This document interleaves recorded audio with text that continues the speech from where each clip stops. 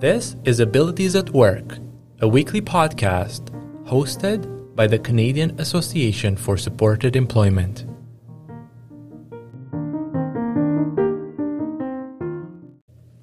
Hello everyone, I'm your host Alex Rashkanu. The 7th episode of the Abilities at Work podcast showcases the impact of Mentorability Canada in Manitoba. On today's episode, we feature Karen Goodman-Wong, who works as manager at WASO in Winnipeg, Manitoba, and acts as Mentorability Canada Manitoba Provincial Coordinator. Let's first find out from Karen how she came to join the supported employment community. 20 years ago, I was working with the agency I still am happily employed with, called WASO, and I worked in a day service program.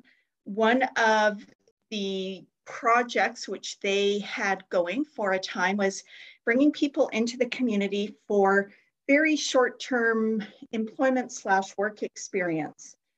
And when I did that, I fell in love with assisting someone and supporting them with finding a job in the community and with learning new tasks and working in a much more independent manner than they may have before.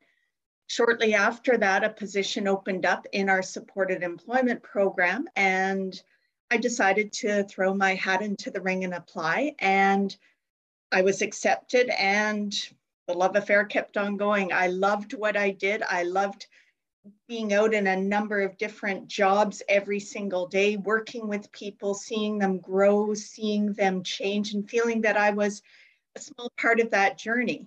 And then a time after I joined Employment Services, I had the opportunity to accept the role of manager. And again, I just was enamored with that role. And over the years, seeing the Employment Services program grow and change, how we've had to constantly adapt to different ways of looking for employment, different types of jobs, different types of diagnoses, and it has been a wonderful 19 years.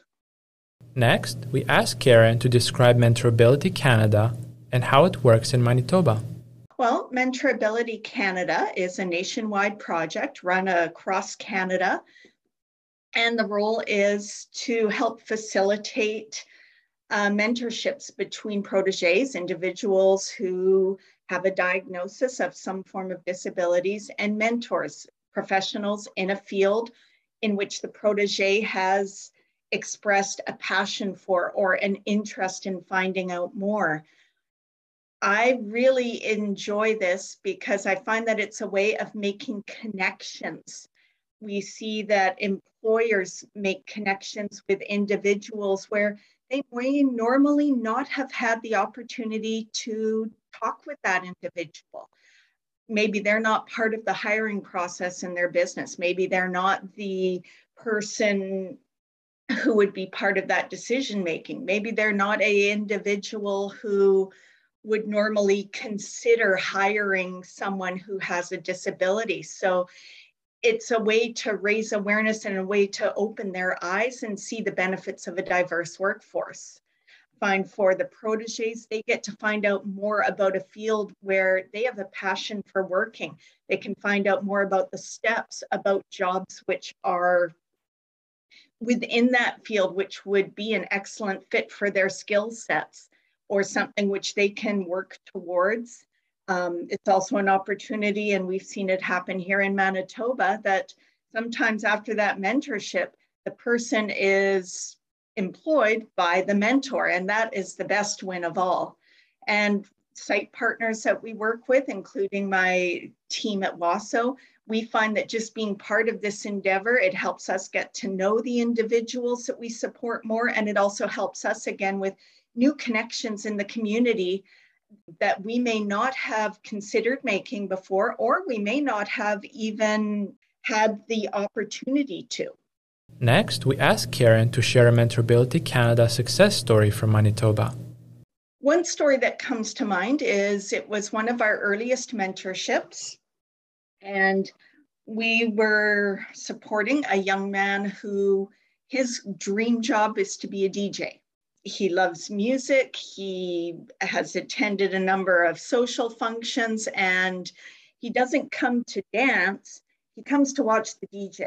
So we set up a mentorship for this fellow with one of the DJs in the community.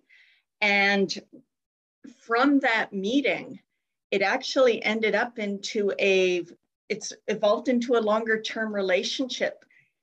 This individual may not ever have the ability to do every single aspect of being a DJ at events, loading up the van with all the equipment, doing the setup, manning the microphone all night, then breaking everything down, putting it back into the van, and then taking it back to the warehouse. But he has a lot of skills in a variety of areas which work within that, especially when you're at the mic and you're changing the music.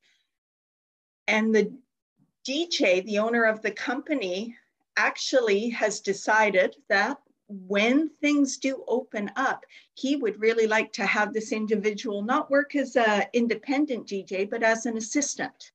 So working with one of his DJs to use his skills and to be able to be a part of one of those events, or whatever events where they do often need two people. So this fellow, it's one of our biggest successes because he's now found a future job once social venues start to reopen and the form of business starts to pick up again. He's going to be able to take part in something which is a passion of his. Finally, we asked Karen to share how she envisions that Mentorability Canada could have an even greater impact across Manitoba in the near future. One of the things that I am excited about within Manitoba, right now we have had mentorships take place in Winnipeg and in Brandon, which has been phenomenal. We've seen great partnerships happen in both cities. We are now looking to expand up into northern Manitoba through the program in Thompson, which will be very exciting. And I'm speaking with the manager there, and they have agreed to be a site partner. And we are also looking at some different projects through the school systems throughout Manitoba, as well as the provinces partnering with us for a venture to work with individuals who are supported through caseworkers in the province.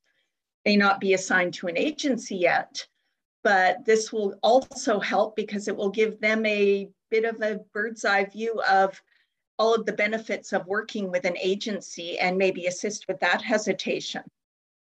Thank you for listening to the 7th episode of the Abilities at Work podcast.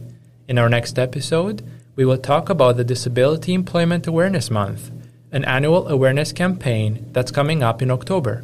Until next time.